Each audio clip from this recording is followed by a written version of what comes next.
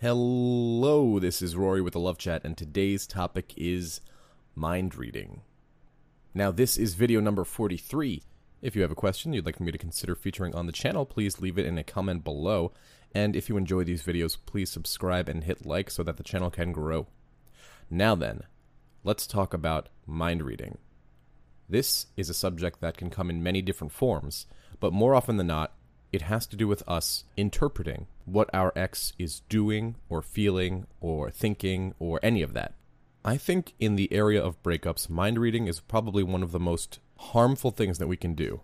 And that's not to say I don't understand why we do it, but in this area, in order to be successful and in order to be the best version of ourselves that we can be, we have to avoid things that are not a good use of our energy. Basically, we have to budget our energy on things that will help us grow and become better versions of ourselves. And the good thing is that the more that you improve and level up, for lack of a better phrase, so will your partner, and so will your future partner. Because a big thing to remember here is that you are actively teaching your partner and those around you how to treat you. So the big question comes down to, why do we do mind reading, right? Why do we look for little signs in everything when it really probably isn't anything? Well, there's a couple of reasons, and the first big one is that your brain is trying to find any way to hold on to the connection with your partner. A like on your Facebook post could suddenly mean that they want to get back with you, when really, for them, it's just they liked whatever content you had. A text from them about a bill you both shared could turn into, oh, they want me back. They never have texted me about this bill before. Or bumping into them at the supermarket could mean, oh, but they know I always shop at the supermarket. This must mean they're looking for me and they want me back. Mind reading can come in many, many different forms, and that's why we really need to be careful about it. Now, it does go both ways, because mind reading can also be about things that you don't want to happen. You can assume that because your ex is not with you, well, that means they're with someone else, right? The idea that maybe they're having sex with somebody else, or they're spending their time with somebody else, when it could just be that they, in that moment, didn't want to be with you, and so they chose to break up with you. Mind reading doesn't necessarily mean you are literally trying to read this person's mind. It means you're trying to both read their mind, predict their actions, tell the future. It's all of those issues clumped into one. And we really need to be careful about doing that because it can be harmful. We need to operate on a basis of, what information do I have? What does this tell me about the situation? How will this help me improve and become a better version of myself? Those are the only questions you need to ask yourself, because anything else is irrelevant. 9 times out of 10, it's going to get you into trouble. And so, as I was saying, we need to operate from a basis of, what information do I have? And remember that the outcome is always the same if you follow no contact. Remember, if you're in no contact, you know that means that you are not contacting your ex for any reason. No birthdays, no deaths in the family, no holidays, no graduations, nothing. When they reach out to you, you're very kind, you're very cordial, you do not ignore them. And if they are single, you message them saying, hey, it's great to hear from you, I'd love to meet up. When are you free?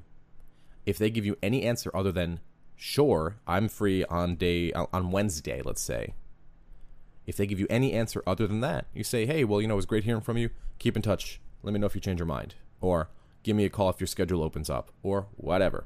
The next topic is, how do we stop mind reading?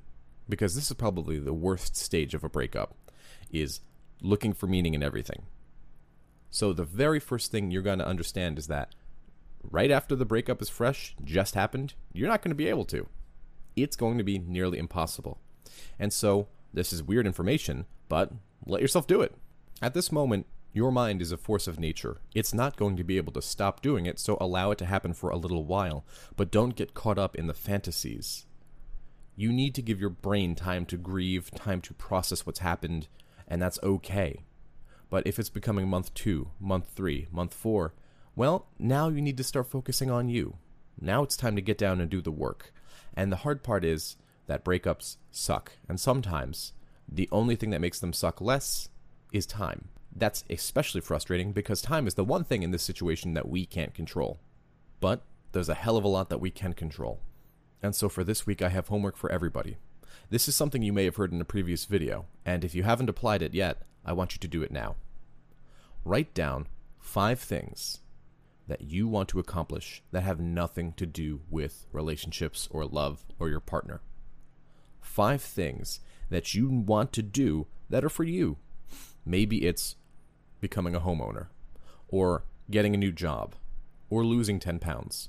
Whatever it may be, I want you to start taking steps towards it today. That's all I had for today. If you found my video helpful, I'd be very grateful if you'd subscribe and hit like. Please leave a comment below and tell me what topics you'd like me to cover in the future. Also, if you'd like to do a Skype or email coaching, be sure to visit thelovechat.net/coaching. I'm going to be out of the state for the next couple of days, and so the videos will be a little behind, but they are coming. And to thank you for your patience, I'll let you guys know the topic.